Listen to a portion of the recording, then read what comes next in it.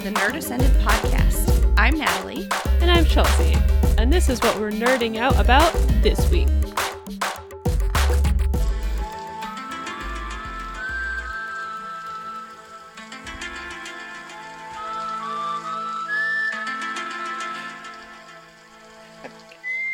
Hi nerds, welcome back to the Nerd Ascended podcast. Yeah, we have intro music that's not our own. But it goes with our... It's probably copyrighted, but you know. Whoops. Don't pull us down off iTunes, please. But it fits our theme for today, which is nerdy conspiracy theories, mysteries, and controversies.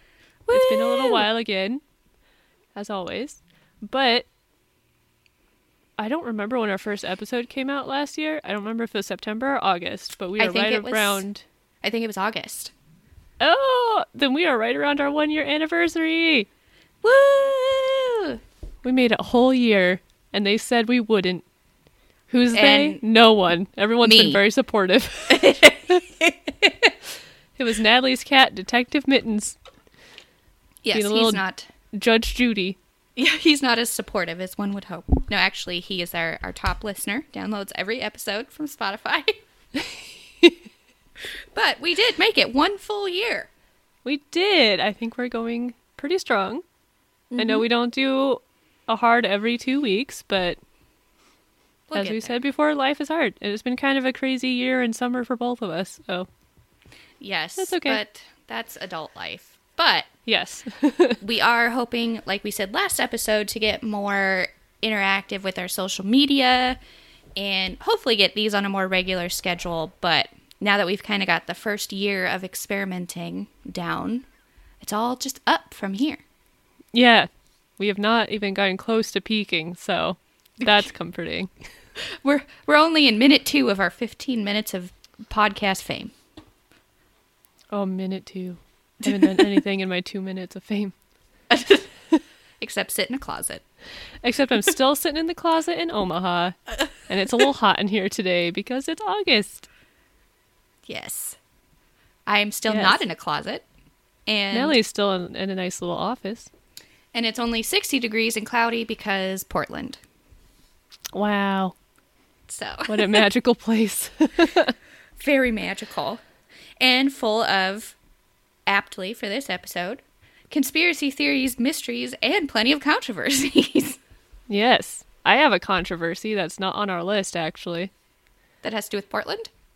No. Oh. It has to do with Fortnite. Season 10 came out a couple weeks ago, and it's not good, my friends.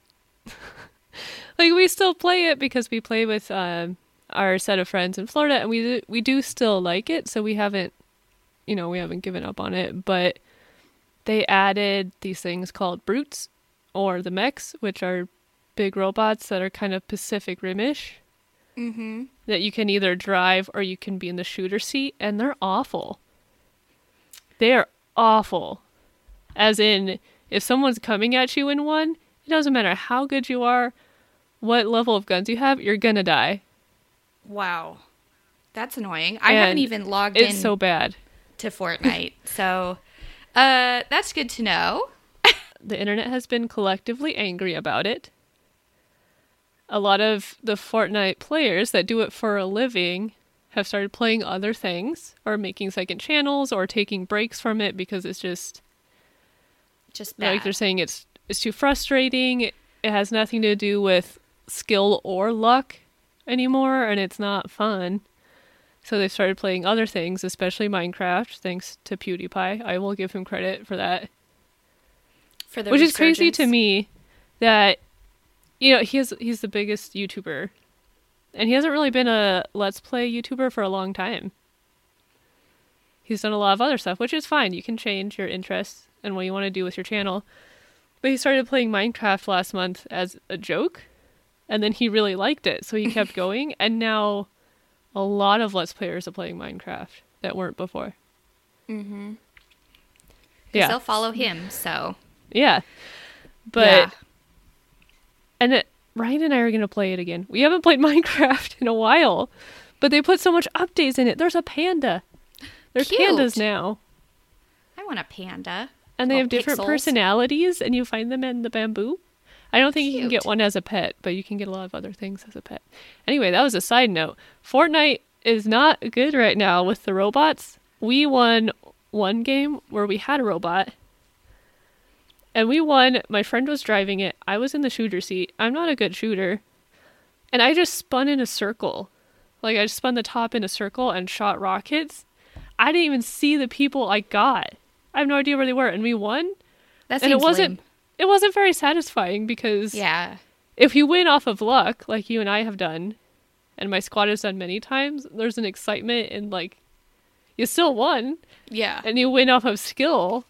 You know, it's satisfying because you worked for it. And then the robot is neither. And Fortnite released a statement a few days ago about their philosophy. And it's like, I don't know how to say this without saying it's just like a big fuck you to everybody. Oh, well. It says, our philosophy is everyone has fun and has a chance. And this gives newer players a chance to actually get eliminations. Which, you know, as someone who is not very good at Fortnite, I mean, I appreciate the existence of, like, certain weapons and stuff that are easier to use and don't rely on, you know, amazing hand-eye coordination or stuff like that. But even I don't like the things that don't have any skill at all, because as a player who's not as good at that stuff, I still have the option to, you know, bush camp and, you know, do other things like that are, it's a different style of playing, sure. And before, those two were able to coexist. But I mean, I don't want, it's kind of like when they would do 50s and you would end up on the team that was so much better than the other one. It was boring. Yeah. Like, it's just boring, you know? So that's unfortunate. Yeah, and it's unfortunate that their response was, screw all of you. Yeah, We're that was a keeping it. choice. Yeah. And then they just, like, made it better in the next update and gave it an aiming laser. Well, I have not even logged into Fortnite in weeks, but I've been traveling all over the place. Most recently, I was at DEF CON in Las Vegas, which also has plenty of conspiracy theories and mysteries and controversies to go around. I didn't go to a lot of the conference this year because Kevin and my dad and I were sharing badges. We didn't buy one for me, so I was kind of going in and out. But I got officially some books on cryptography and stuff like that, and I think I'm going to actually try to learn some of that, so that's exciting. Cool. There were some interesting talks that I didn't get to go to because they are, I mean, there was like 28,000 people there for DEF CON this year, so it was a little crazy. But there was one I really wanted to go to about faking digital photographs, and I didn't get to, so. Oh, that would be interesting. Yes. But I also see. went on vacation. You did. And you went to Colorado. To nowhere. to Sasquatch Land to make it tie in with our theme. I guess Sasquatch Land's actually Oregon. But I was just thinking you were camping in the woods and maybe there was a Sasquatch. But There might have been. There was a bear.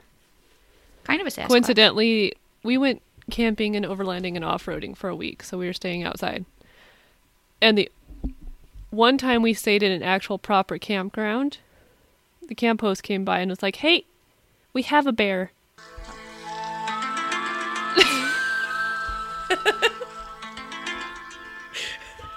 This was how Chelsea felt about the bear. That's what I heard in my head when she told us there was a bear. And he knows how to open car doors. And everything had to go in the bear boxes. And I was really freaked out because we sleep in the car when we go off-roading camping sometimes. And I was like freaking out to Ryan. And I was like, we're going to be in the car and he's going to be trying to get in it. And the bear had broken off the handle of the camp host truck. And when we like took a walk later, I looked and there was a handle missing on their back door. This is like a Goofy movie when they get stuck in the car and Sasquatch is like trying to get in there. Yes, it was exactly like that. and we put all our food in the bear boxes. And I dehydrated, so I didn't have to get up in the morning, like get up in the middle of the night to go to the bathroom. And we didn't see the bear, although Ryan's uncle swears on the second morning when he got up at like 5, he heard something that was not a dog, and no one else was awake, so he ran back into their car. Well, this sounds like the bear. That sounds like a creepypasta on Reddit. I heard something that was not a dog. Yeah. And he didn't tell us about it until many days later when we were back in Denver in a house. Probably for the best. Yeah. But anyway, this is a great transition to talking about nerdy conspiracy theories, mysteries, and controversies, which we really like because we like theorizing. We like crazy fan theories. But I want to point out, when we say conspiracy theories, we mean like fun, harmless things, and not stupid things like 9/11 was fake. Like nothing like that. This is not the Flat Earther podcast hour or something like that. No. We do love and appreciate science. Yes. So. We love science. I like scientists. I work with scientists at my real job. And it's great. Yes. I am very into like the history of cults and stuff like that, although we don't have anything on this list today that references that either, because those aren't necessarily fun either, and not really nerdy, but that's as close to like the real life conspiracy theory stuff that I would get into, but nothing about the moon landing being fake or anything like that. Yeah, we like things like our not based on this list, but other things like, are ghosts real? Or is the Loch Ness Monster real? It's not, but I like the history of it. But maybe. I like seeing people's evidence of Bigfoot, even though I don't think Bigfoot's there.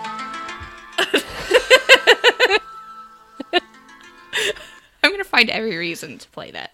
But, so, to kick things off before we get into some of the maybe unresolved theories, mysteries, controversies, I wanted to talk about some of the ones from Game of Thrones that have actually been resolved now, just as an example of fan theories that, were really, really beloved, honestly, for a long time, and people got really into, and then were, in fact, proven true. And then there was a couple for Game of Thrones that, at least in the television version, did not come to pass, one of which I would say both of these I'm super bummed about, but maybe they'll come in the books, we'll see. But ever since, honestly, probably the very first book ever came out, I think people started to pick up on that something was weird with Jon Snow. Something was going on with Jon Snow. I think people were really attuned to that long before there was a television version, long before we had the books that we do have now. And one of the most popular Game of Thrones theories for a very long time was R plus L equals J. So, obviously, for most of the Game of Thrones series, Jon Snow thinks he's Ned Stark's son and was the product of an affair he had on the road, and he doesn't know who his mom is. But, from the beginning, it's obvious that seemed out of character for Ned because he's a very honest, loyal dude, and it didn't seem to fit anyone's perception of him. And then good old Ned lost his head before he could tell Jon who his mom really was. But through other clues that were placed throughout the series, a lot of people began to think that Jon was actually the son of Ned's sister, Lyanna, and his father was Rhaegar Targaryen, making him a true heir to the throne. And lo and behold, once the television series got past where we are in the books, that was, in fact, the case. Towards the big reveal, it became very obvious that this theory was, in fact, correct. And, Game of Thrones' final season was its own thing. Its own thing. Forevermore will be controversial, but I think in the season where we did the R plus L equals J reveal, that was one of my favorite episodes of all time. I loved the cinematography. I loved the cut from Bran's vision showing young Ned taking the baby and her telling him his name was Aegon, and it cutting from the baby's eyes to Jon Snow's adult face. I thought that was great. It was really fun to see all the clues finally come together. So that's one that was actually, it was just a lot of fun and very satisfying to actually see that come to fruition and not just be a conspiracy theory people were reading too much into. Yeah, and it was fun to know something that big without the characters knowing, like especially Jon not knowing for a while. Yeah. And then it really didn't matter. And then it didn't matter. I mean, we could talk about that. It did in fact matter because it had partially to do with why he killed Dany and whatever. But yeah. He could have killed her without being her nephew. True. It didn't. The consequence of that theory coming true was not nearly as satisfying as it actually existing. So maybe the books will rectify that. We'll see. We'll see. I don't think he's going to finish them. I know I've said that before, but he has said before that he's not really interested right now. Yes. He's doing all these other stuff. A conspiracy theory all its own that actually I haven't written down here. I think the books are done, and I think he is not going to release them till he dies. I think there's like a plan for that to get the most money out of them because he knew the show was going to pass the books. But yeah, I realize that one's a reach, but that's kind of my the personal conspiracy theory that I buy into. So. Maybe maybe he has the exact same ending, which no, he has to have had the same ending at some point because he told the showrunners the ending, quote unquote, in case he dies, and I'm sure they used it.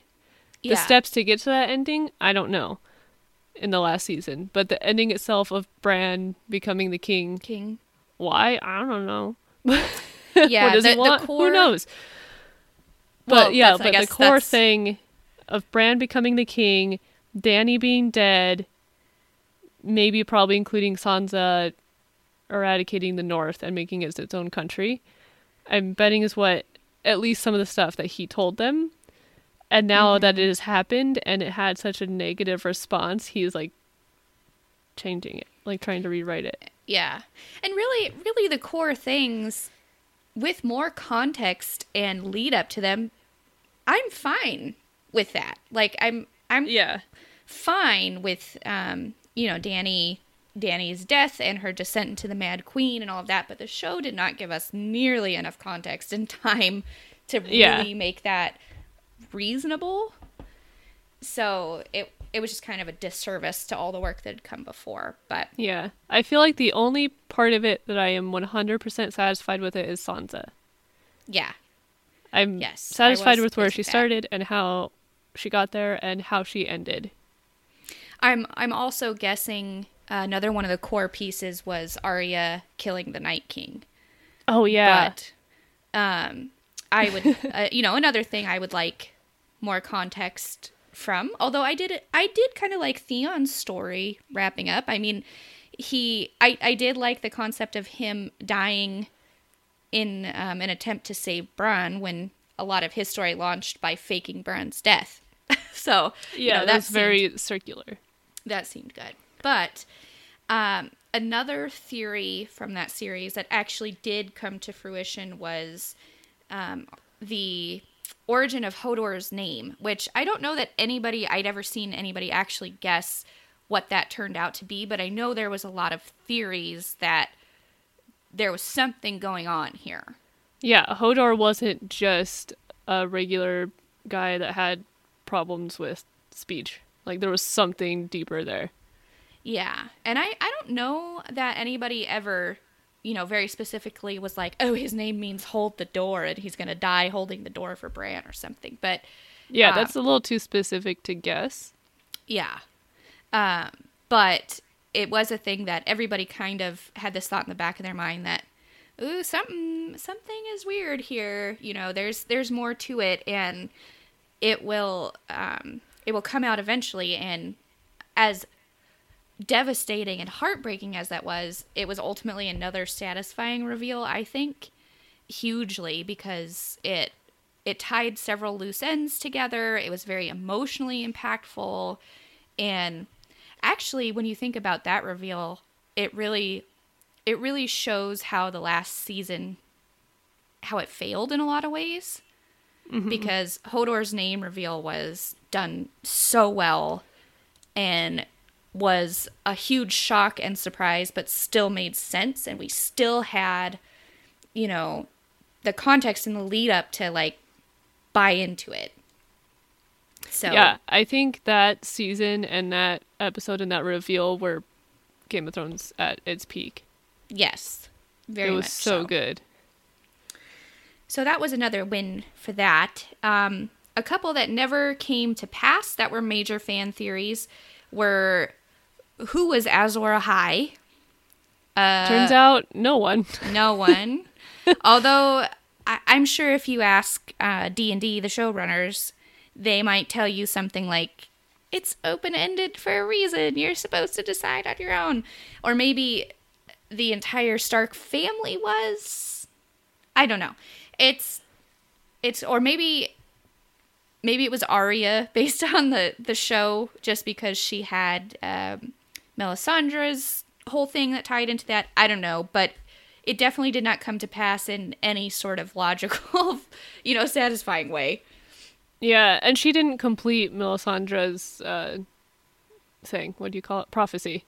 No. Her prophecy of, well, this is turning into complaining about the last season of Game of Thrones. I know. But they set up all these prophecies that like 75% came true, and then they stopped just so they could be like, heh, psych, you thought. Yeah. But the Arya one from Melisandre was, I see eyes reflected in yours, brown eyes, blue eyes, green eyes, eyes that you'll close forever.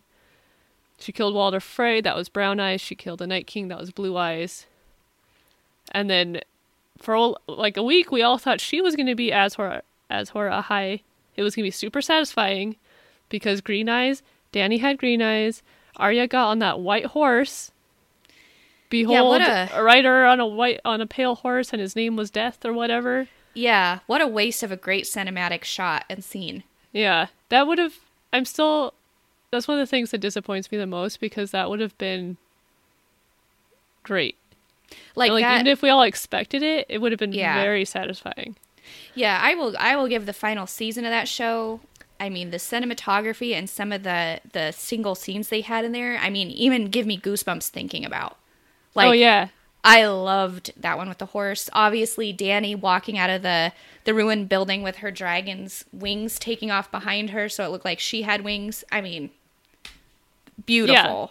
Yeah, it can win Emmys for cinematography and all the behind-the-scenes crew stuff. They can win all the Emmys. And the actors, I would say they can win Emmys, too. Writing and directing, no. Yeah. But everybody else, yes. If you watch the... little documentary about making the last season, it's a lot better than the season itself. I mean, the actors did so much with really subpar writing that season, and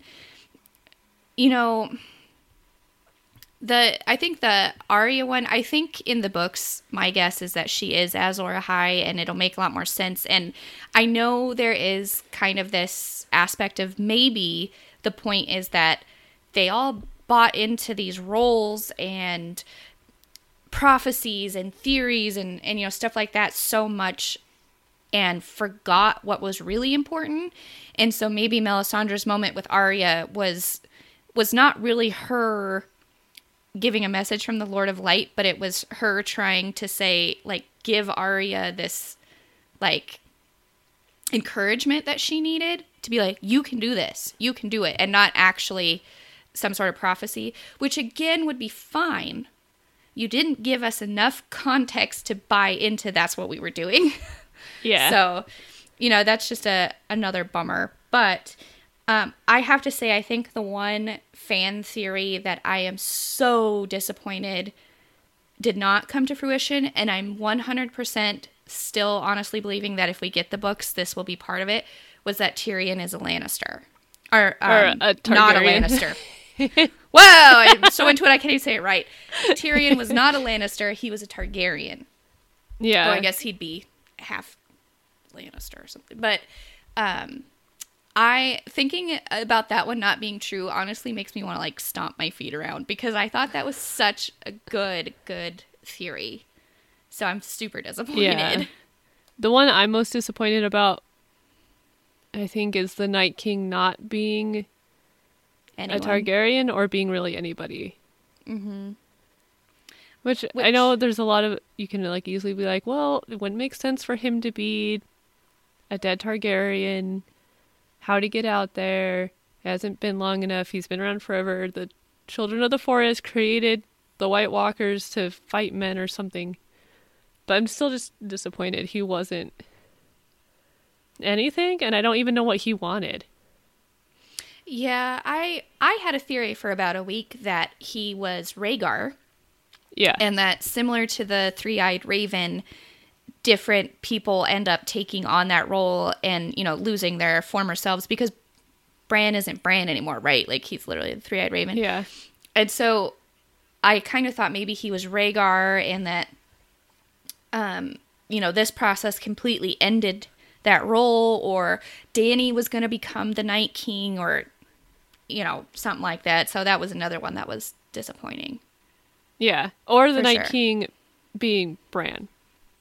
Like Bran Yes. warged into the Night King. Would have Yeah. been. That was one I liked too. Yeah. But anyway, Game of Thrones still makes us sad. Yes. So now that we've gone through the Game of Thrones 20 minutes of venting and discussing that, we're going to talk about some other fun conspiracy theories and nerd mysteries and controversies. Yeah, some of them are still actively out there. Some of them have been proven false. I don't know if we have any on here that have been proven true. For sure. I think just the Game of Thrones ones so far. Yeah. So we're going to make a total hard switch and go to Rick and Morty. The end of season 3. Is it the last episode? Or it's either the last episode or the second to last one, where Rick and his daughter Beth, who is Morty's mom, revisit the world, like the little imaginary world he had made for her when she was a kid. And it was really weird, and her old childhood friend was there. Yes, it's But quite he strange. reveals to her that Beth is very much like Rick. Like, she takes up after her father, but also there's more to her there, and he had created this world for her to keep other people safe from her. And he said, because, she's very dissatisfied with her life. She's separated from her husband. She doesn't really vibe with her kids. And he offers, well, I can make a clone of you. It'll be exactly like you. It'll pick up right where you left off. It'll be nice. It'll appreciate life and the kids and Jerry. And you can go do whatever the hell you want in the world and whatever. And then there's a specific cut. Wait, this might happen before the cut. I haven't watched it in a while. Where Beth is looking at the pictures on the fridge of Jerry and Morty and what's his sister's name? Summer. Summer. And then there's a cut and Beth is like very happy. Yes. And I think this stretches over 2 episodes where they have that conversation in the second to last, and then in the and it might all be the final episode. I could be confused, but for sure in the final episode, she ends up having several moments where she's confused on if she is a clone or not, and is becoming self-aware that she's a clone, and she ends up going and getting back together with Jerry. Yes, Jerry moves back in. Yes, and the final second of the episode is after Rick pretends to be fishing Rick to get out of the struggle he was in with the government and pretend that he's not the current Rick. He comes back and they're all having dinner, and he's clearly upset that Jerry has moved back into the house.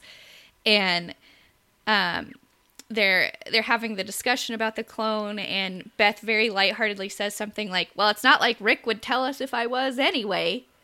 And the final scene is just looking at Rick's face when he's looking like a look you could interpret as angry, a look you could interpret as knowing, like several things. And it just kind of ends. Yeah, there's like a couple layers to it of this theory. And I don't think the show will ever tell you, and I'm fine with that. But the first one is, did Beth take up Rick's offer and replace herself with a clone? And the real Beth is gone. Or that Beth that we've been following that got this offer, was she also a clone? Like, has he replaced her before? And then as soon as that Beth gets tired of it, he gives her the same speech, sends her out, and makes a new one. And the evidence for that is people say, like, when he talks about doing it, he sounds like he's done it before. I should have watched this again. Or he might actually kind of hint that he's done it before.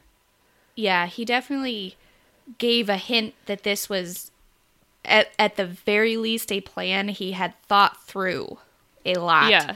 And if not her, had done it to other people. And my out there theory is that she's not a clone. That is the original Beth to that universe. And he told her that in order to induce this kind of serious existential crisis that would lead her back to Jerry, but that the Jerry is a clone that Rick has created and could control. And so he put her back with, to like make her happy, but the Jerry is someone that he can control. That's my Rick and Morty theory. But I do think there's probably a good chance that they never will answer the question. No, I fully expect them to never answer it. I guess my theory is a lot more simpler, which is probably not the answer. I think this Beth was not the original Beth, and he has replaced her before. But this Beth did not take his offer this time, and she stayed. So actually, both of us think this Beth did not take the offer. Yes. And stayed. And this is, for both of us, one of our favorite book series is the David Wong series, John Dies at the End. And the second one is This Book is Full of Spiders. And the third is What the Hell Did I Just Read? Which is a great name for a book. But this is, if you've ever seen the movie version of John Dies at the End, which I have to take a deep breath and remind myself not to get started on that. But at the very beginning of the movie, it does the riddle with the axe that opens the first book, which is essentially comes down to a question of if you are a clone or a recreation or whatever, and you've been given someone else's full memories, emotions tied to them, everything, and not told you are a clone, are you still not just that person? It's basically what makes the existence of a soul? What makes a person, kind of thing. So it is a pretty hefty question that I think Rick and Morty spins its whole axis on. Yeah, I think about that all the time, and I can't believe that silly over-the-top book asked such this existential question that I think about it all the time. Yes, which highly recommend that book, by the way. Highly, highly recommend. Even with things that shouldn't matter, I have this problem. I don't remember what it's called, but it's where you have an inanimate object that has no feelings. It's not alive, and you equate a personality and personify it. I do that with stuff. Yeah, it's a very human, I think, desire to do that. That's why we see faces in things. Yeah, just but because I get really attached to things. I'm not a hoarder. But it's very hard for me when I have to give up things. And Ryan got me a brand new, very nice mountain bike when I graduated from grad school. and I love my bike. And after a few months, I started to notice like the paint on the frame was kind of wearing off in a spot, and I figured it out was from bug spray being on my leg. Mm-hmm. And Ryan, at the time, he's like, well, it has a warranty, so we can take it back to the shop and they'll replace it with a new frame. And in my head, like, getting new tires, getting new handlebars, getting new other equipment on it, fine. But, like, the frame of the bike is the bike. Yeah. And I got really upset, and I was like, no, but this is my bike. I can't get rid of my bike. And I didn't. That was about a year ago. See, that's exactly the John dies at the end question. If you replace the axe head and the axe handle, is it still the same axe? Yeah. I remember having that problem way back when I was little, and Grandma got us all Furbies. She got all her grandkids a Furby, and mine didn't work. So we took it back to the store to get a new one, and it was hard for me. Yeah, because it wasn't I was that like, Furby. this is my Furby. I'd had it for like 3 hours, and I was very attached.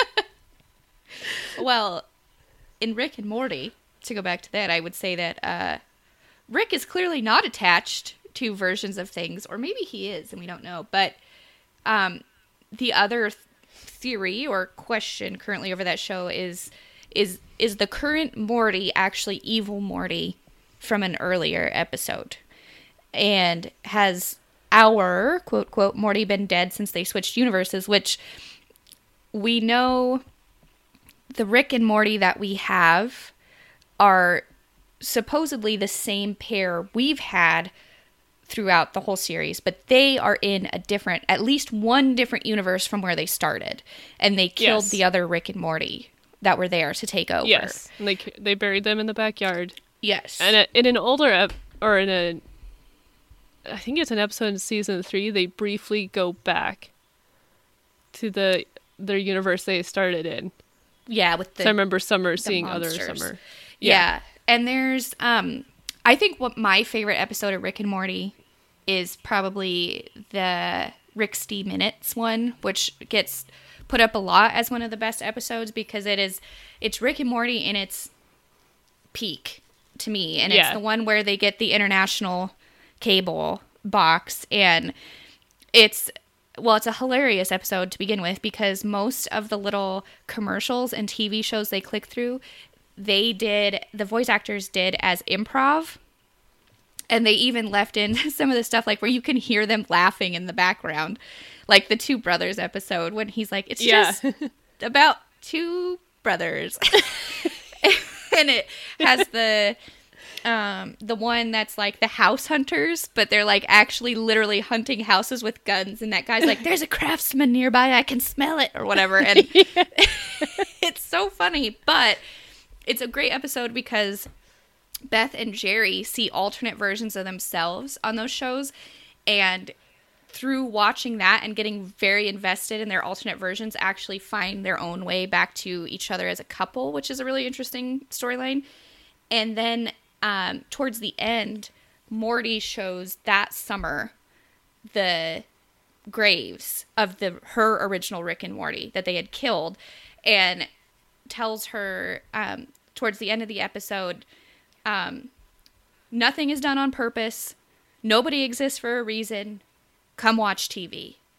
Yeah, which is that's basically one of my favorite quotes from that show. Yeah, which is basically the tagline of Rick and Morty. And I love that because a completely separate discussion. I'm actually a pretty spiritual Christian person myself and have obviously a very different belief about the world than that. But just I appreciate the layers that show has. So, yeah. So, do you think the Morty that we're currently watching, do you think that is original Morty? What was our number? C357 or something like that? Do you think this is still Morty C357, or do you think it is the evil Morty, or a whole nother Morty altogether? I think this is the original Morty because similar to Beth, I think they do things to like push the viewer's buttons and make you question. I think he's the original Morty, but I do think evil Morty is somewhere nearby.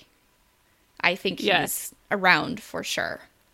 I What think do you this is a think? question I could actually see the show answering. Because it's Morty and not Beth. Yeah, because if it's evil Morty, it might be important to the storylines. Mm-hmm. And I agree with you. I think this is original Morty, but I think evil Morty is going to show back up explicitly and answer that question. Yeah, I think he's definitely somewhere. So Yeah. that show comes back in November. Yes. I don't think they have a hard date, but we have something crazy like 70 episodes and several seasons to look forward to. So, Yes. The creators said there shouldn't be a long break between seasons anymore because they have done a lot more than just the season that's about to premiere.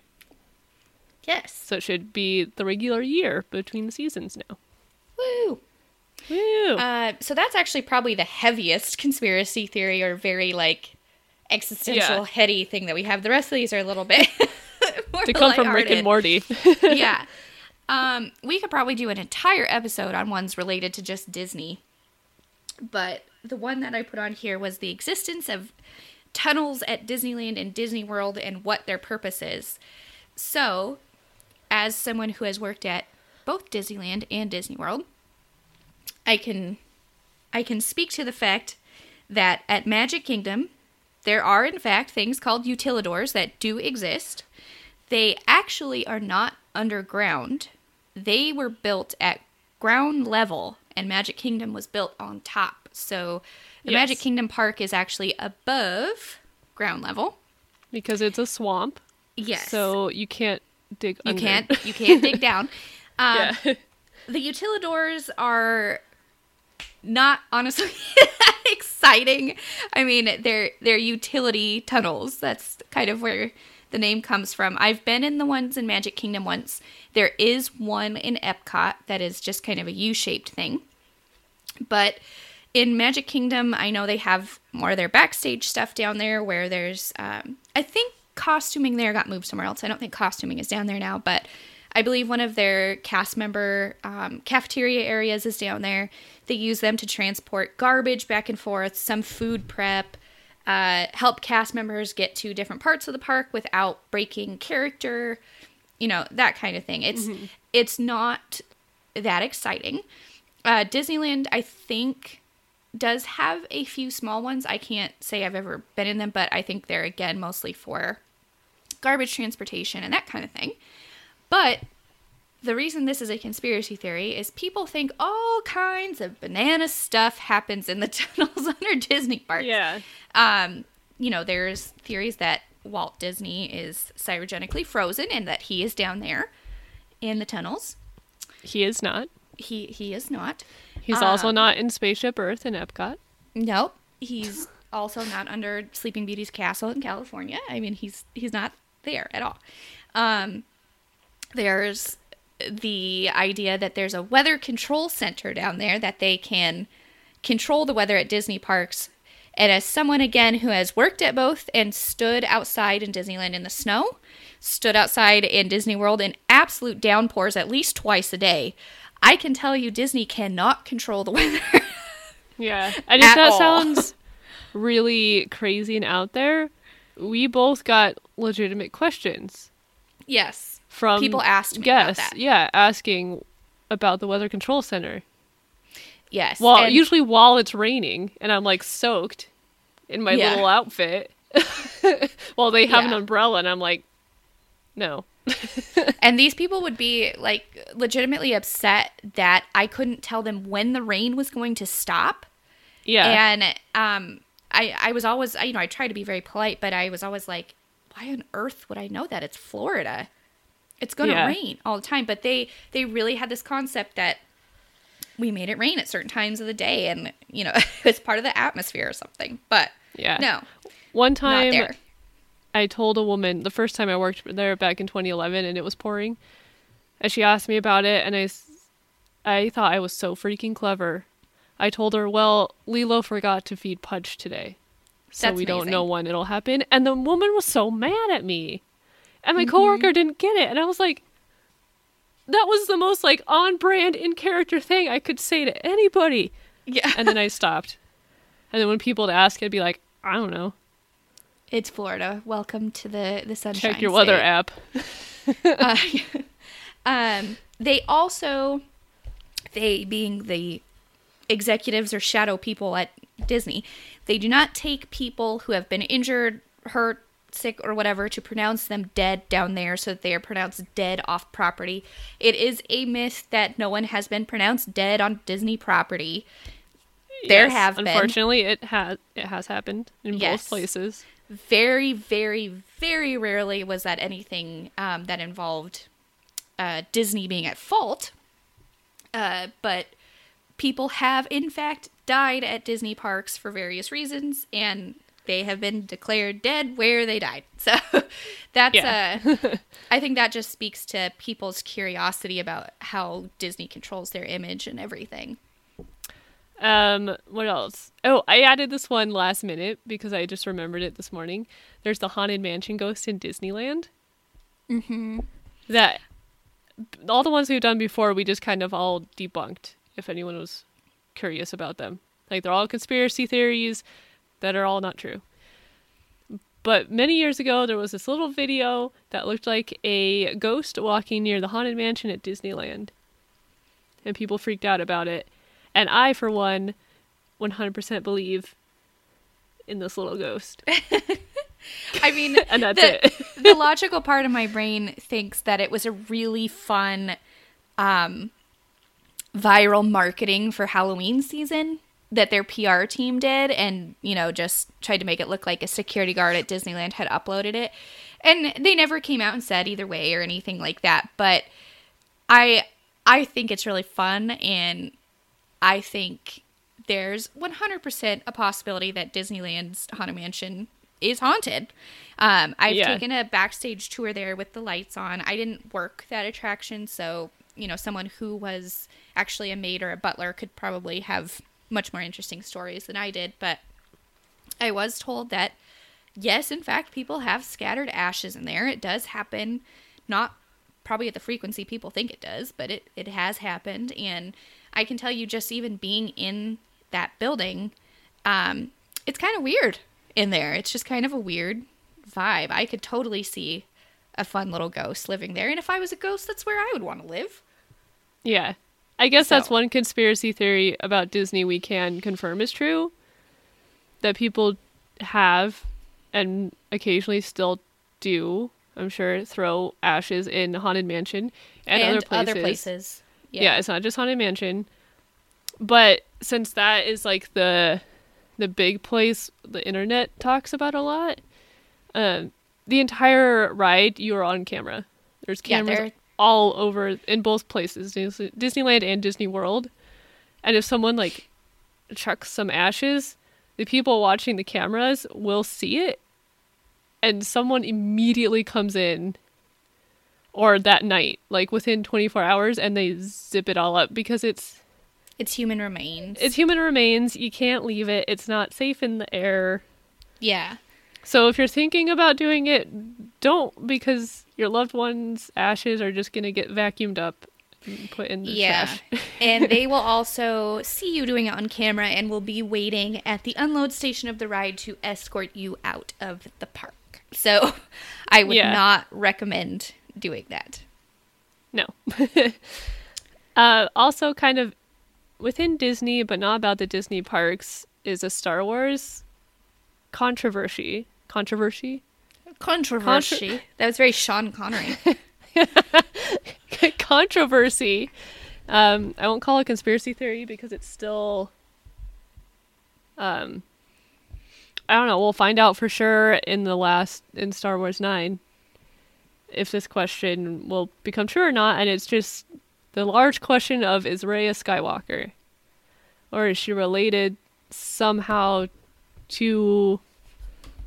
Well, I don't really see people try and throw around if she's related to Leia or Han Solo or really any other Jedi. Seems to just be Luke. That's the question. And I know some people really didn't like Last Jedi for, I think there's two camps there. Some stupid reasons, and we're not going to talk about them. And I think some people have legitimate qualms with the story and what they were hoping to get. But considering that we've had a name announcement for the final film now, and it's called The Rise of Skywalker, that seems like a pretty big clue that this is going to be addressed. Yes. A lot of people, one of the many reasons they didn't like Last Jedi was because of when Kylo Ren tells Rey she's no one. And I think he's lying. Yeah, I think he's lying. If she was just a regular Joe Schmo that became a Jedi, that would be fine, because that happened with a lot of Jedis. Mm-hmm. You know, there's not like a whole bunch of... It's not like royalty lineage where you have to be part of that family or you're not going to be a Jedi. Like, Jedis popped up all over the place. So it's plausible for her not to be one, but I think Kylo Ren was lying. And with the name of the last movie, I think Rey is a Skywalker. Mm-hmm. And with it being Luke's voice narrating the trailer, with the No One's Ever Really Gone, and I do also think, I mean, I'm very excited to see it, because if she is Luke's daughter or something, you know, that would bring a lot of questions up about Last Jedi and Luke's behavior and all of that. I suppose it could be possible that Luke didn't know.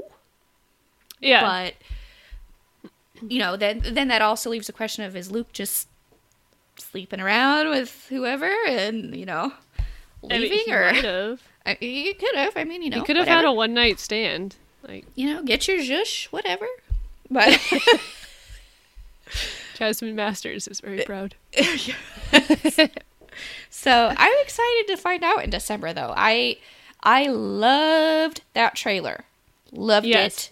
Very good trailer. Yes. Rey flipping over the TIE fighter. Oh my god. Great. Yeah. I think she'll be a Skywalker, especially since we don't have our original 3 anymore. I know Leia will be in this last movie, at least some.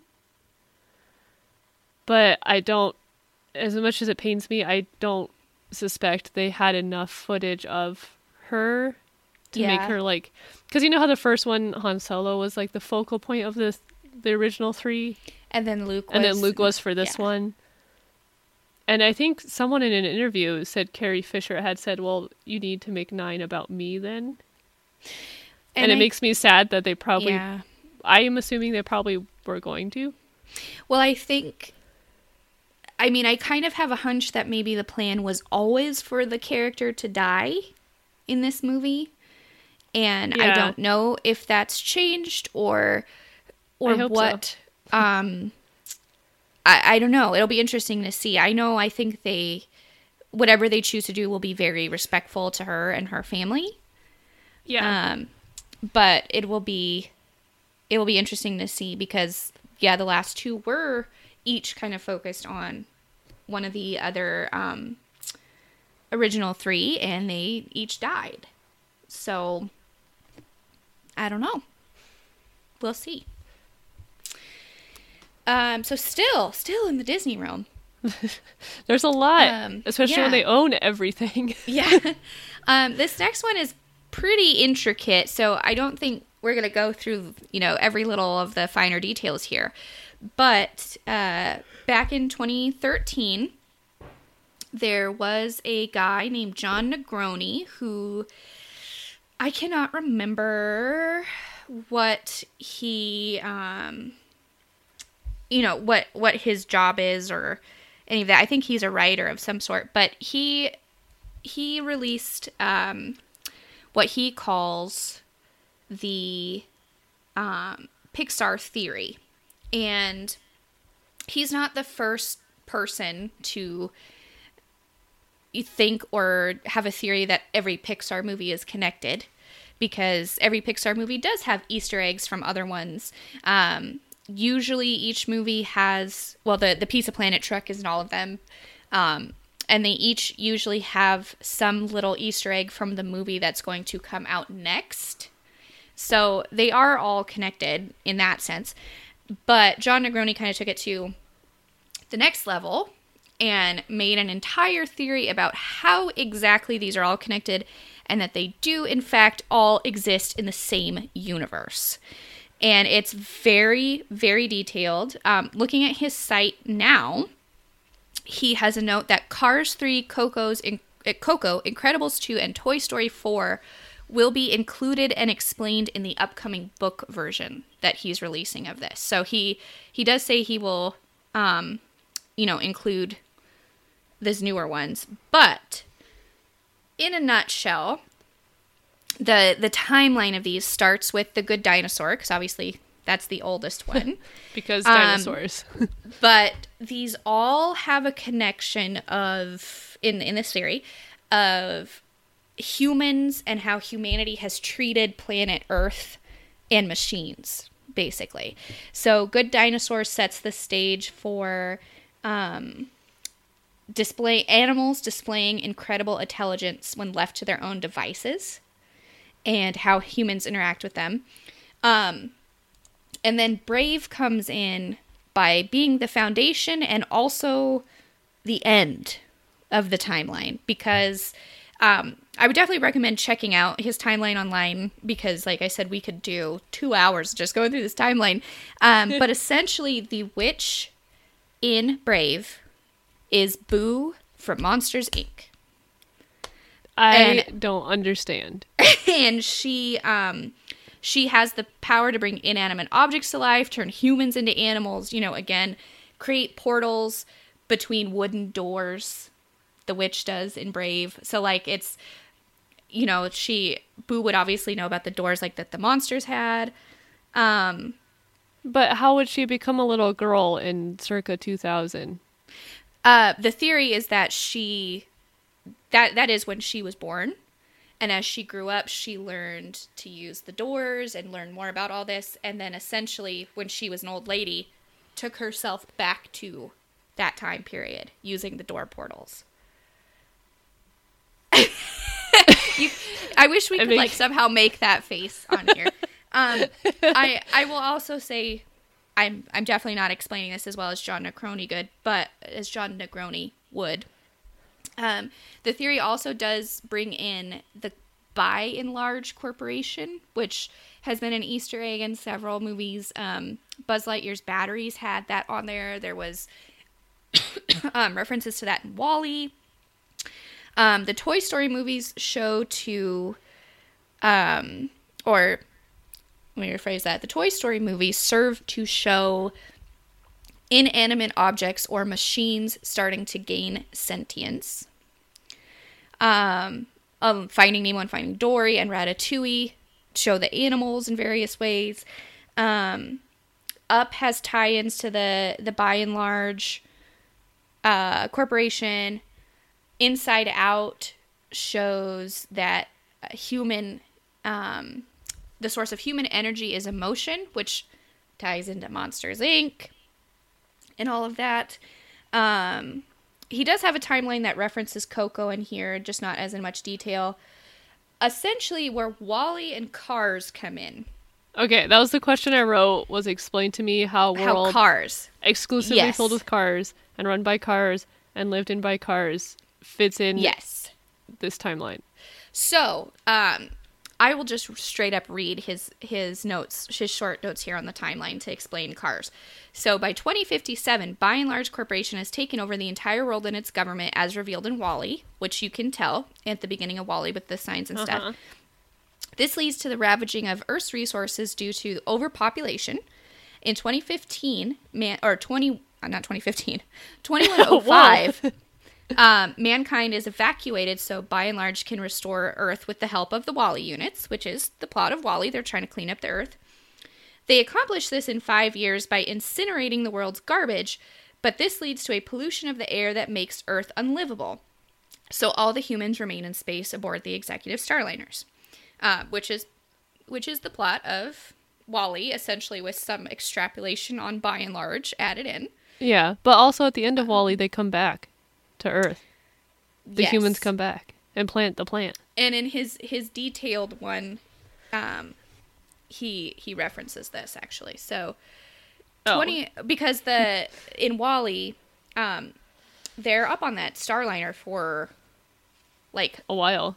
Like hundreds of years or something, because Yeah. there's full generations that grow up just in those chairs and stuff. 2110 to 2804. With humans gone, machines are left to rule the world unchecked. Following the rules of Toy Story, the cars owned by humans who love them come to life and try to find new purpose. Without humans around, they assume the roles of their previous owners and carry on human traditions as the planet slowly heals. But as revealed in Cars 2, there's not enough fuel to go around, let alone human emotion to power them, so the cars eventually die out as well. This theory depends a whole lot on how important people really are to the earth and our thing. Yes, it does. It all comes back to that. And so that human emotion powers everything. So the cars die out, and then the events of WALL-E happen. Oh, and then they come back. And then they come back. The interesting thing to me is that it's after that in his timeline that A Bug's Life happens. What? And Monsters, Inc. happens after that, like very far in the future, because the animals who did not die out, the machines died out. The animals didn't, and the animals take on even more human characteristics and eventually become these like monster-like things.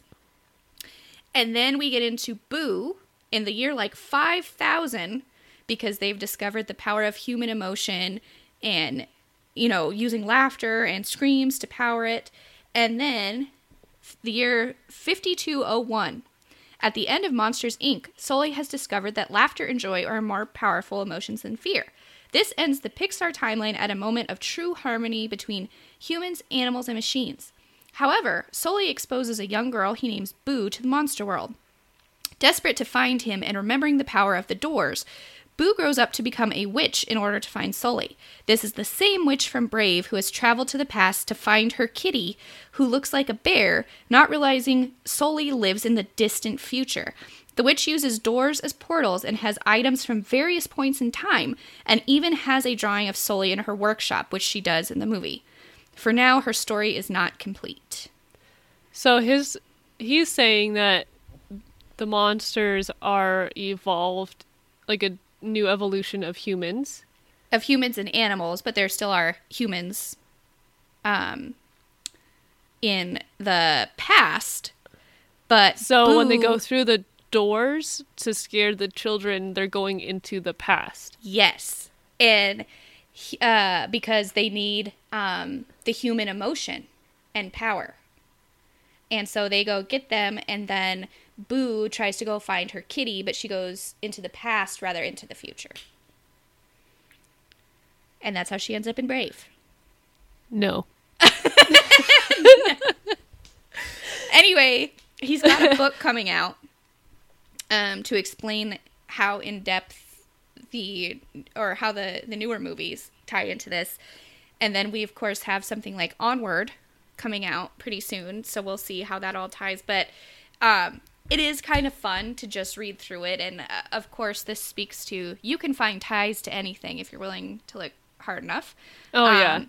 But it is kind of fun. It's more of a family friendly theory rather than some of these other ones coming up, like our next one about Winnie the Pooh. Oh, well, I wanted to say my little Pixar theory that I added in there that's not part of Negronis. Oh, what's your theory? Boo in Monsters, Inc. is also Bonnie in Toy Story. That's the whole theory. That's it. That's the theory. I mean, based on what he said, I mean, if she's the witch in Brave, there's no reason she couldn't also be Bonnie, right? Yeah, they're both little girls with black hair. That's all the evidence. Yes. I believe it. I believe it. I'm a Boo truther, but not in the Negroni way.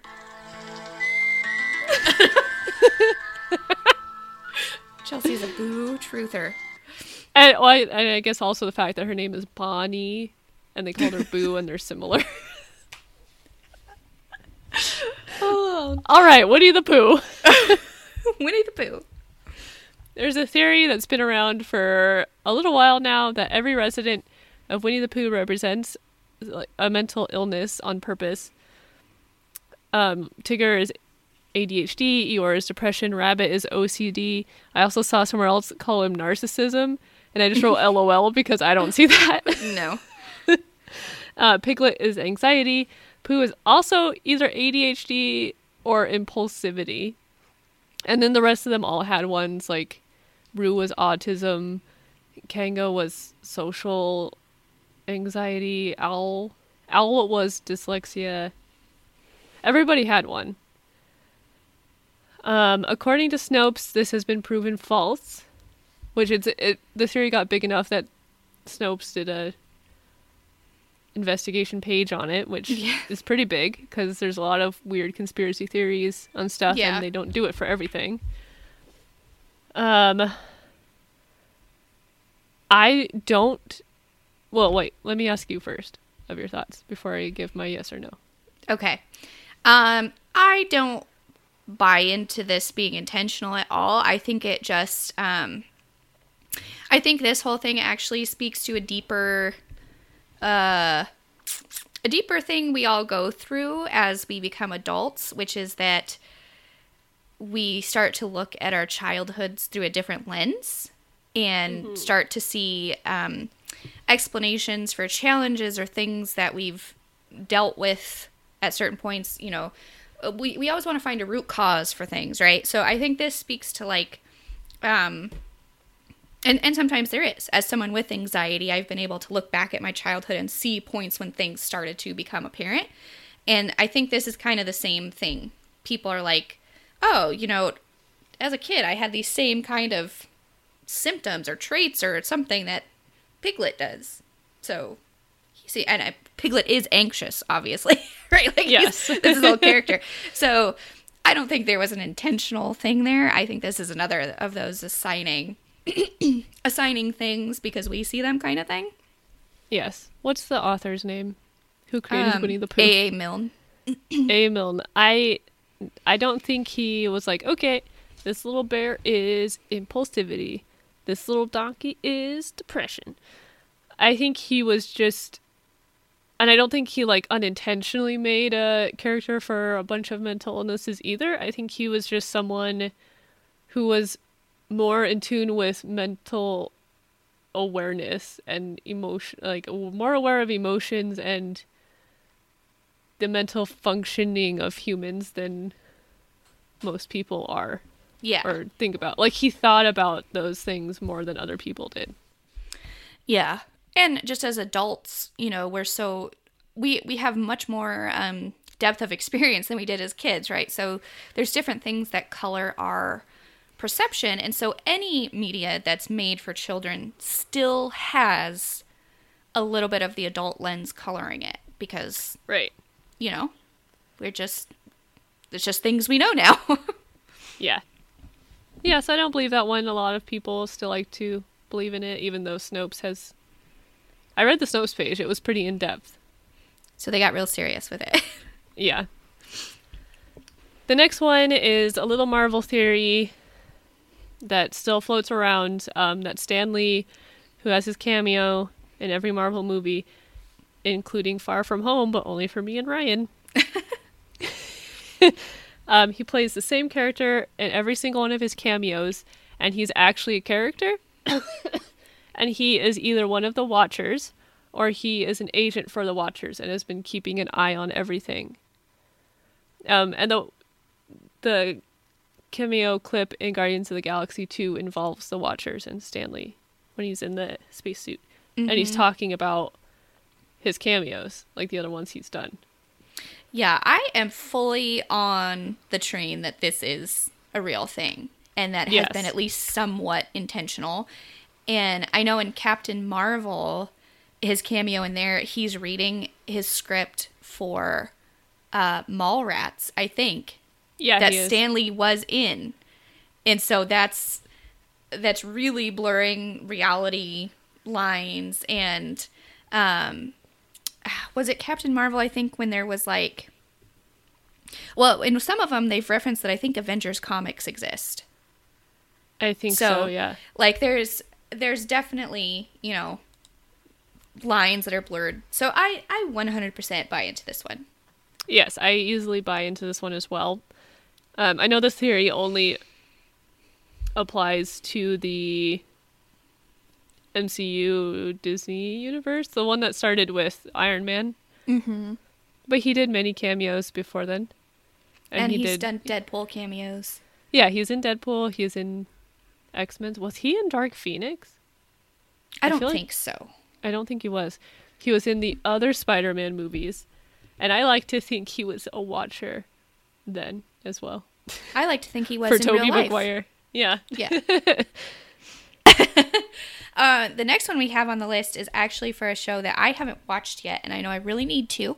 It's definitely on my list, but this theory, reading about the notes that you have in here, makes me super interested in this show. So this one is a little bit more specific just for you, but it's about The Good Place. Yes, and I hesitated putting it on here because I really want you to watch it, and you should watch it with Kevin because I know he would love it.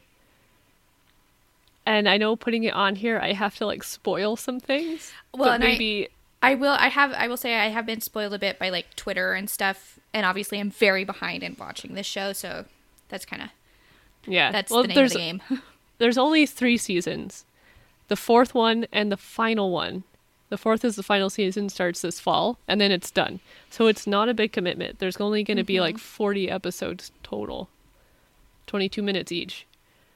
And they're kind of like Rick and Morty episodes where so much happens in those 22 minutes.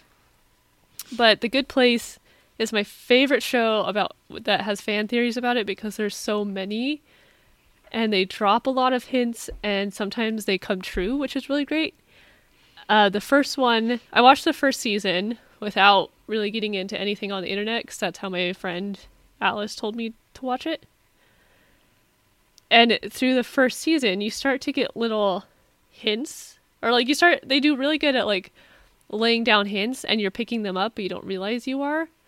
Until you start to get, like, itches in the back of your brain where you're like, wait, something is wrong. And then, I know they set it up like this on purpose, and it's so satisfying where you get the realization right before it happens on the show that the good place that they've been in is actually the bad place. Which that's what I've been spoiled on Twitter. Yeah. It's so good. It's one of my favorite TV reveals ever. Because they let you figure it out, but you don't quite figure it out until right before it tells you. Mm-hmm. I also had another theory that wasn't just me, it's a very popular theory online after that. That it's impossible to get into the good place because it's based on a point system. And you get points or lose points depending on what you do with your life. Like every little thing you do in your life, you get or lose points. And if you end up in the green, then you go to the good place. If you end up in the red, you go to the bad place. And I started thinking, and other people, I can't take credit for it, but it's impossible to get into the good place. Like it exists, but the system is so skewed, no matter what you do, you can't get in. Mm-hmm. And in oh wow, did this happen in the 3rd season? It might have been the 2nd season. I don't know. So much happens in the episodes; they all kind of blend together. But the head demon, Michael, tells them at one point that only one person on Earth has ever figured out how the afterlife system works, and tells them his name. And eventually, they go find him because he's still alive, and he had figured it out, the point system thing. So he had done everything right. Like he did absolutely everything for everybody else and lived in this crappy little house in the middle of nowhere, so he didn't like use fossil fuels or affect the earth at all, and he let his neighbor kid pick on him and like does whatever his neighbor kid wants. And like at one point he steps on a snail and gets like really panicked about it. And then they find out that they go to like the accounting place for points, and they find out that he's going to the bad place. Yeah. Like he's done everything you're supposed to in life and he's still going, and then that's when they figure out the demons have skewed the system so you can't get into the good place. And so that's kind of where the last season ends. Mm-hmm. Well, after that they rebuild the town to try and prove that people can get better. Because the show is essentially about bad people learning how to be good people. So there's a lot of theories for the final season, and the biggest one is the good place doesn't exist at all, because we still haven't actually seen it. They got really close once. They were in a little room that was supposed to be like the entering room, and talked to one person there that was an angel. It was Nicole Byer. It was a great cameo. I really love Nicole Byer. I'm very into I do her too right now. But they never actually go into the good place. So there's a theory that the good place doesn't exist. There's another one that the character Chidi is a secret demon because he was a moral philosopher. And they make the joke through the whole series that no one likes a moral philosopher. So there's a theory that he is a secret demon. I don't agree with that one. The first one I'm unsure of.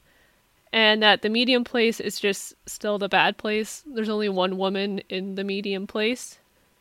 And she lives in this house by herself. And there's a lot more to that, but I'll just talk about it for an hour. Yeah. So I definitely need to watch this. Yeah, you really should with Kevin. It's a great one. And they're only 22-minute episodes. Yeah, so it's easy to do. Yeah. Anyway, I've talked a lot. Well, that one sounds super interesting. Another one we have on our list is really interesting because it's tied specifically to Portland.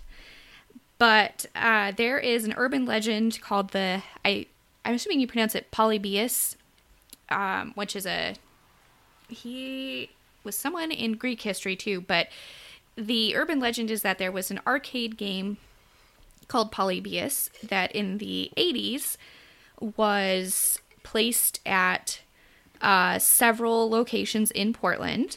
It was part of a government-run psychology experiment, and the gameplay supposedly produced intense psychoactive and addictive effects in the player, and the machines were supposedly visited every so often by men in black for the purpose of data mining the machines, according to Wikipedia, and using it to analyze its effects on people.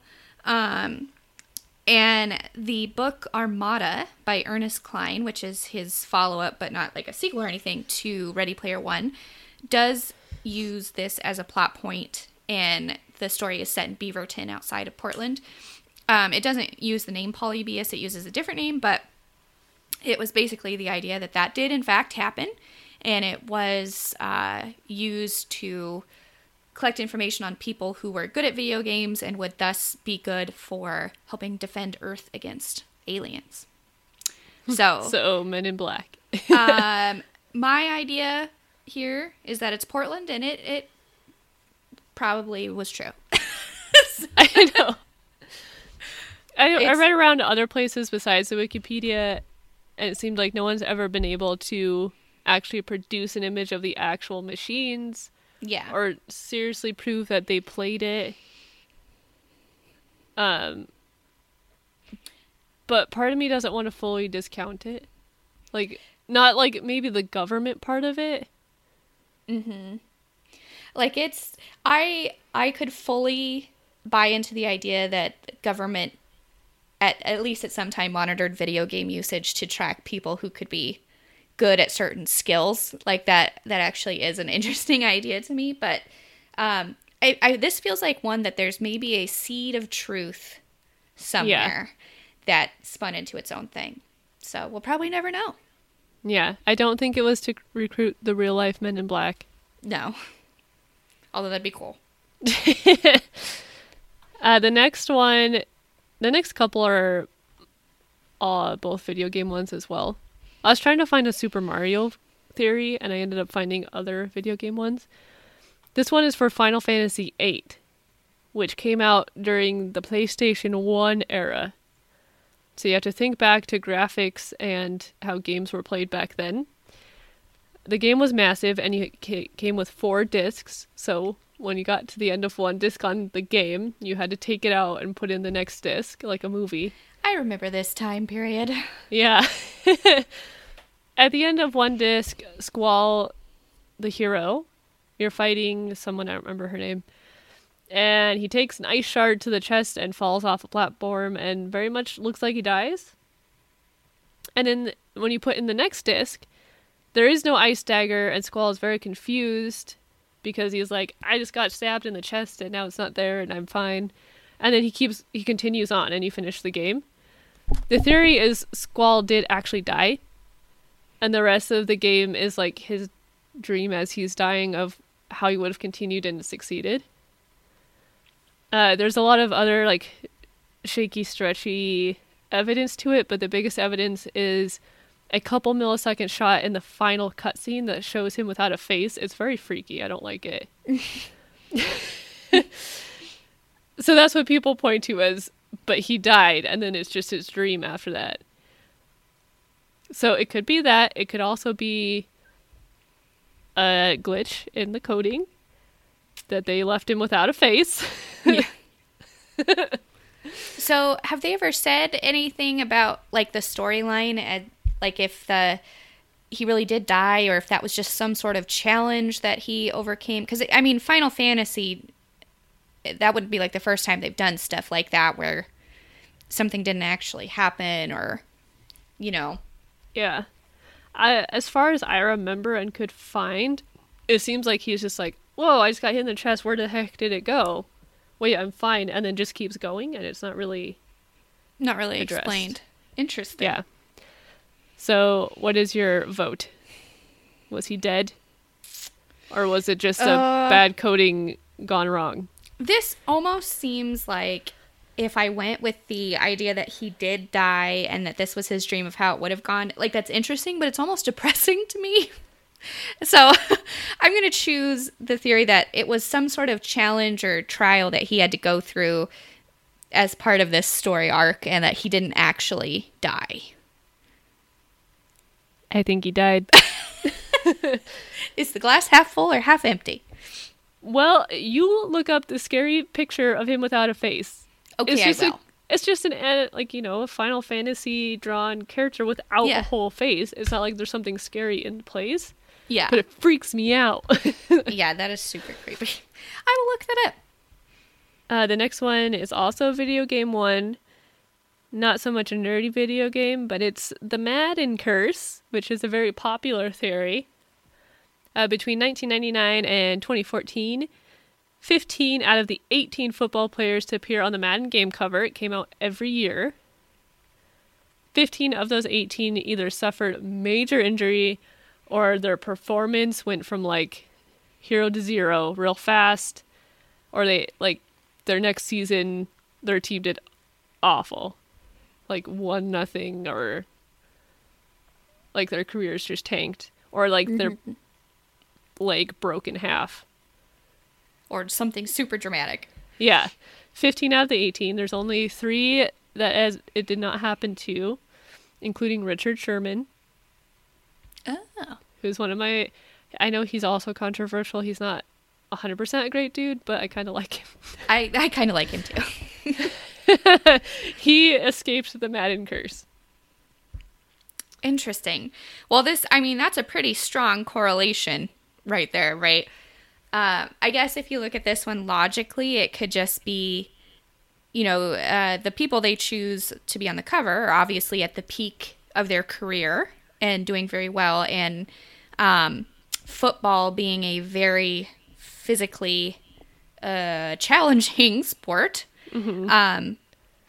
And it's not true for every football player, but I know when you kind of get to the peak of your career, everything is all downhill right after that, right? Like it's very hard on your body. It's hard for, this is going to sound kind of silly, but I know it can be hard for people who had nothing to suddenly have a lot of money, a lot of attention, a lot of, a lot of that. And a lot of football players are kind of hotheads, and like some of them are not great people either. And it could just be that the peak of your career, when you'd be selected for something like this, like it's just a natural decline anyway.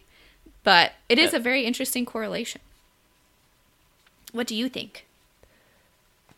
I mean, the do part of me wants to say yes. Yeah. I mean, it's an interesting one. But the logical part of me wants to say football. Oh, what? Gosh, I used to watch Project Runway. That's my secret guilty pleasure. I watch some Project trash Runway. TV. I love Project Runway. And Heidi Klum would say, in fashion, one day you're in, the next day you're out. I think it's the same for football. Yeah. It is for professional athletics. So, Yeah. to wrap things up, we have a handful of just quick little ones that are random, insane theories, in our opinion. The first one is, it's a little bit more sad to me because it does involve a real life child who died. But there is a theory that will just not go away that Katy Perry is JonBenet Ramsey. I just can't even explain how weird that is to me that someone perpetuates that, but a lot of people do.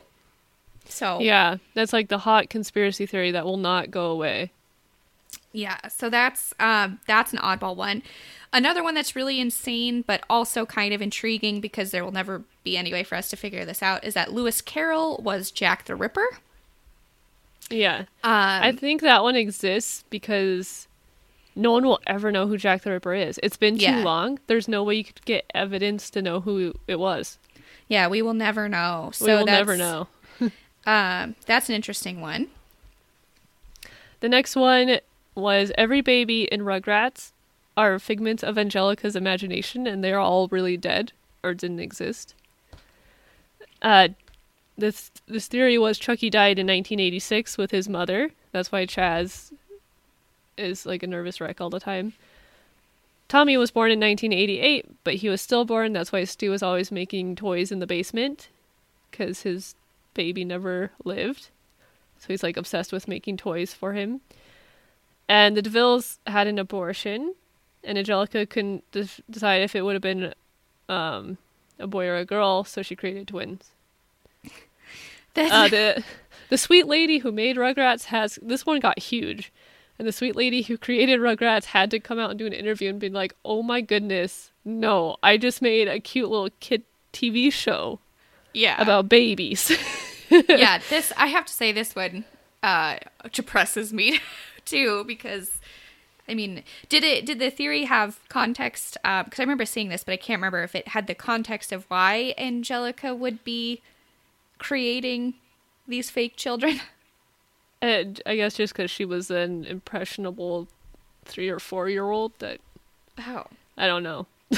Yeah, that one's a reach for me. Yeah, like, how old was Angelica? She was little. There's no She way... was like 4. 4. Yeah, 4. There's no way a 4-year-old would even know about an abortion or be able to understand what that means. Yeah. What? That's a weird one. And the last one is my favorite, and it is Nicolas Cage as a vampire.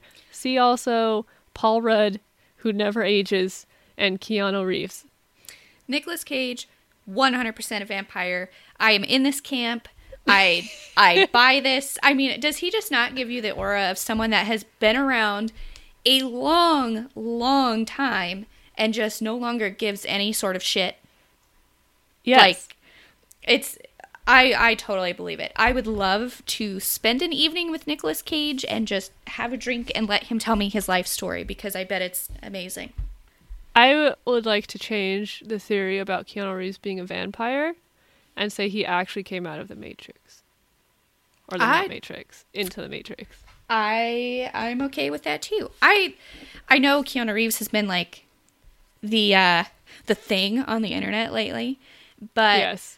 You know what? If a man is going to get attention on the internet for doing things like not touching the people he's taking photos with and being very graceful about not putting his hand on a woman's lower back, dang it, I'm here for it.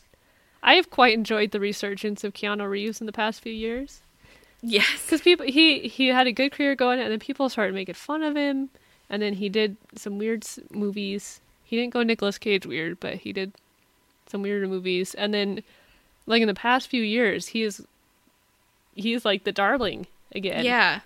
Maybe not again, but for the first time. And I really like Keanu Reeves. And he seems like someone that totally deserves it.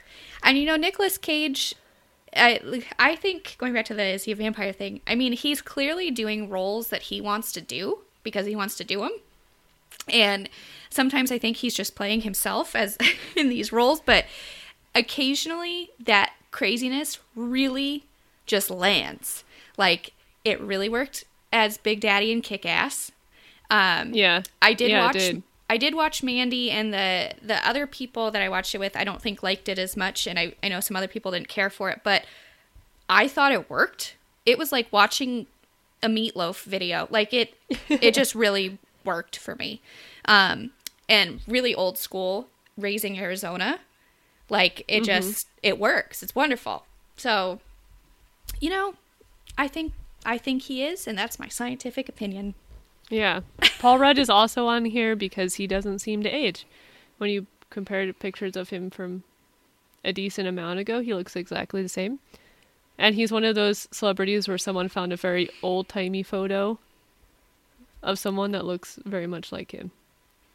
Well, he also seems like a very nice man, too. So I mean, he has Ant-Man. He seems to be having a good time. And you know, Nicolas Cage he's whatever nutty person he is, but I don't think he's had any accusations against him. And I know Paul Rudd and Keanu Reeves haven't. So if the three of them want to be vampires and stick around forever, fine by me. Yeah. Honestly, if the worst rumor about you being famous is that you're a vampire, winning. Yeah. Play into it. Live your best Lestat life. Live your best Lestat life. Yes. Oh, that's all the conspiracy theories I brought today.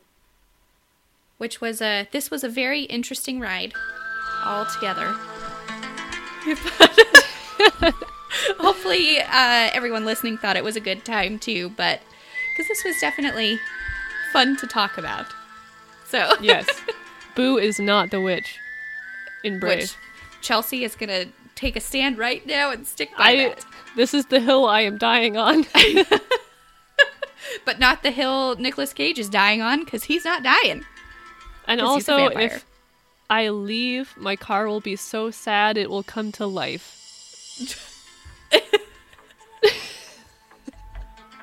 This very, I feel like the Brave Little Toaster ties in here somewhere now, too. So. Oh, wait, that is the plot of the Brave Little Toaster. Well, I guess they're kind of alive, but they came alive. Yes, for the love of their master.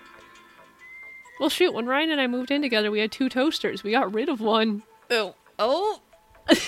Well, now you're going to stay up at night thinking about that. Oh, shit. Okay.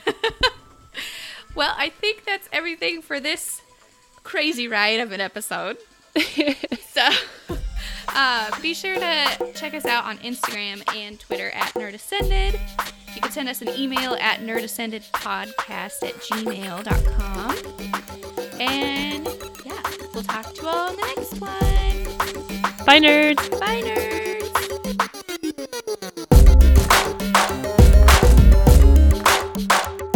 Our intro and outro music is courtesy of Sneaky Creepy on Yummy Sounds. You can find us on Twitter and Instagram at NerdAscended. You can also email us at nerdascendedpodcast@gmail.com. And ratings are always appreciated.